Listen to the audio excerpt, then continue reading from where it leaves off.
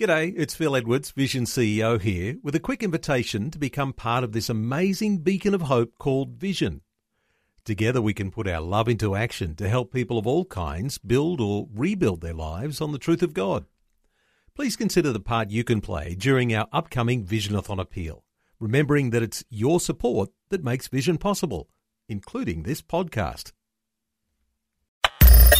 Audio on demand from Vision Christian Media.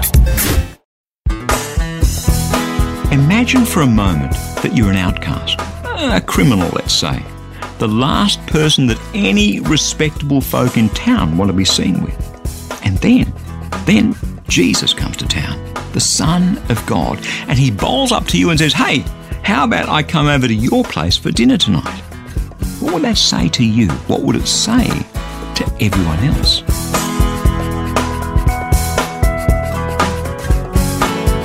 Hi, I'm Bernie Diamond, and welcome again to the program today as we take a look at this unexpected Jesus from a different perspective. Over the course of this week on the program, we've been chatting about the passion that Jesus has to come and fellowship with us, the passion he has, as it were, to share a meal with us. And so often, that's the last thing you and I expect.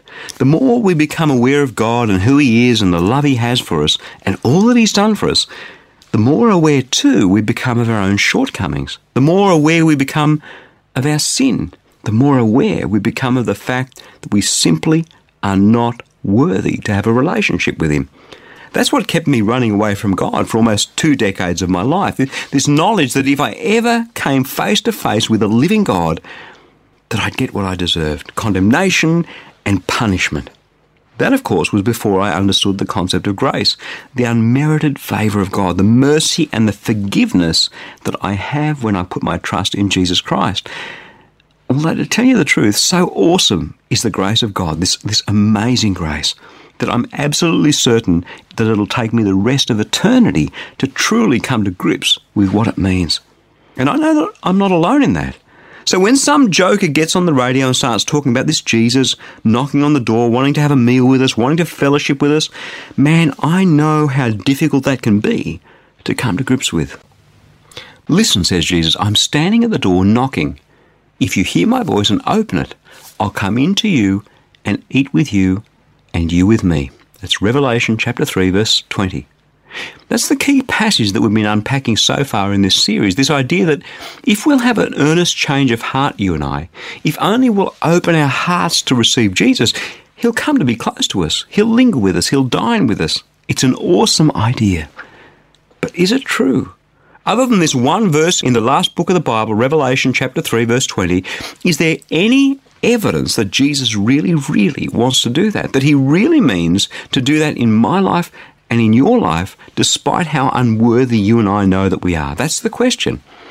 Well, today we're going to spend some time with an outcast who perhaps, like you and me, would have struggled to begin even to comprehend that this could be true. He was a man who was loathed by his fellow Jews. He was despised by them. Why? Because he was a tax collector. Now, none of us likes to pay tax so much, do we? Although these days we kind of get it that we need taxes in order to live in a country that provides law and order and hospitals and schools and all the other essential services to its people. But back in first century Israel, tax collectors were essentially extortionists. They would bid for the rights to collect tolls on a particular road, let's say, on behalf of the Roman emperor and on behalf of the local ruler. That was the first thing. They were working for Rome, the occupying force oppressing their fellow countrymen. And secondly, once they won the right to collect a toll on this particular stretch of road, they then inflate the amount in order to pay the bribes they needed to pay in order to win the rights in the first place, and secondly, in order to make exorbitant profits.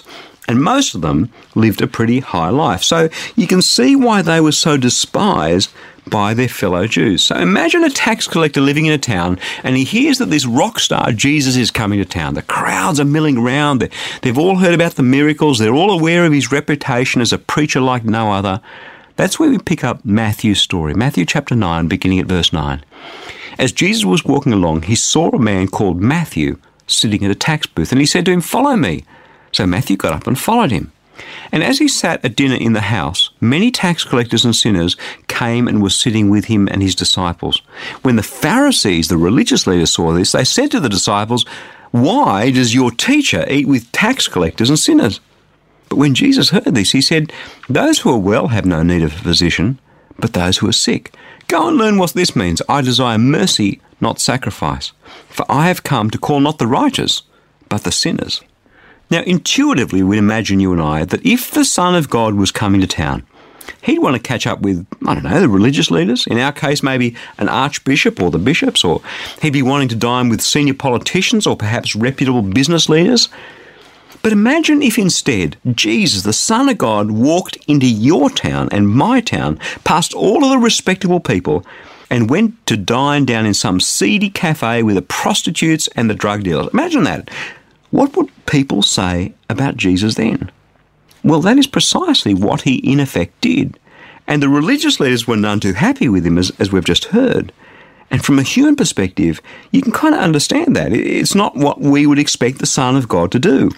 I mean, if you and I were Matthew, would we have expected Jesus to come and have dinner with us and with all our other outcast friends? Absolutely not. That's the last thing we'd have expected. In Eastern culture, table fellowship's a big thing. It confers honour on someone when a person of higher status comes to dine at their place. See, this was a powerfully symbolical act. Jesus did it very deliberately, not just to tell Matthew and his mates that he'd come to earth for them, but to explain to everyone else, especially those hypocritical, self-righteous religious leaders, that Jesus had come not for the people who had their acts sorted out, but Jesus had come for sinners like you and like me. Now let's just put ourselves in Matthew's shoes for a bit. How does that make him feel? To know that this amazing miracle man, this man Jesus with rock star status, who draws massive crowds to his meetings, comes to his place for dinner. How'd that make you feel? Well, for me, I'm thinking I would be completely blown away, completely by the honour, by blessing and honouring Matthew in this way, without any condemnation at all, without telling Matthew what he already knew, that he was living a life that was wrong. Jesus gets a change of heart out of this man. Jesus shows Matthew and his friends mercy, something the religious leaders apparently didn't know too much about. And as a result, Matthew ends up leaving his lucrative extortion racket of tax collecting and toll collecting, and he becomes one of Jesus' 12 disciples, only eventually to lose his life for Jesus. Friends, that's the transformation that the mercy of God through Jesus Christ brings into our lives. This radical mercy, this radical grace, this radical love that has him accepting us just the way we are, is what sets off a chain reaction of transformation in us. It has to. It's so outrageous. And all we have to do is to acknowledge where we're at and earnestly turn our lives back to Jesus, because he came precisely for sinners like you and me.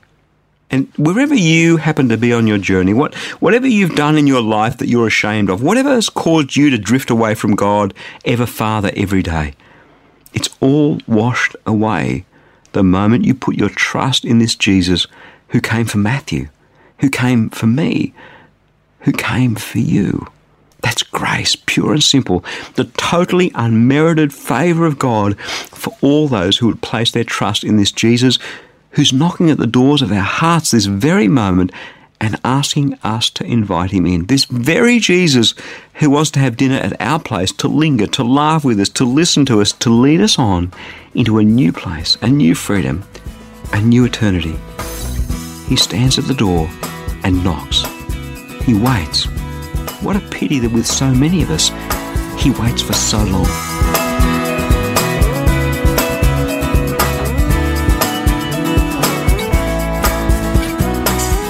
Before I go, I'd just like to remind you that if you have a prayer need, we would love to pray for you. Listen, the only sort of prayer that the Bible teaches about is the sort that has powerful results. Just let that sink in. The only sort of prayer the Bible teaches about is the sort that has powerful results. So if you'd like us to pray with you, in fact, if you'd like our whole prayer community to pray with you, stop by online at powerfulprayer.org to share your prayer request. It's completely confidential. Your name won't be displayed. And in fact, while you're there, perhaps you could pray for one or two others and leave them an encouraging word. The Bible says that the prayer of the righteous is powerful and effective. So let us pray for you and with you. And let's just see what God does, how He intervenes, how He chooses to bless you. That web address again is powerfulprayer.org. I'm Bernie Timett. Catch you again, same time Monday, with a different perspective.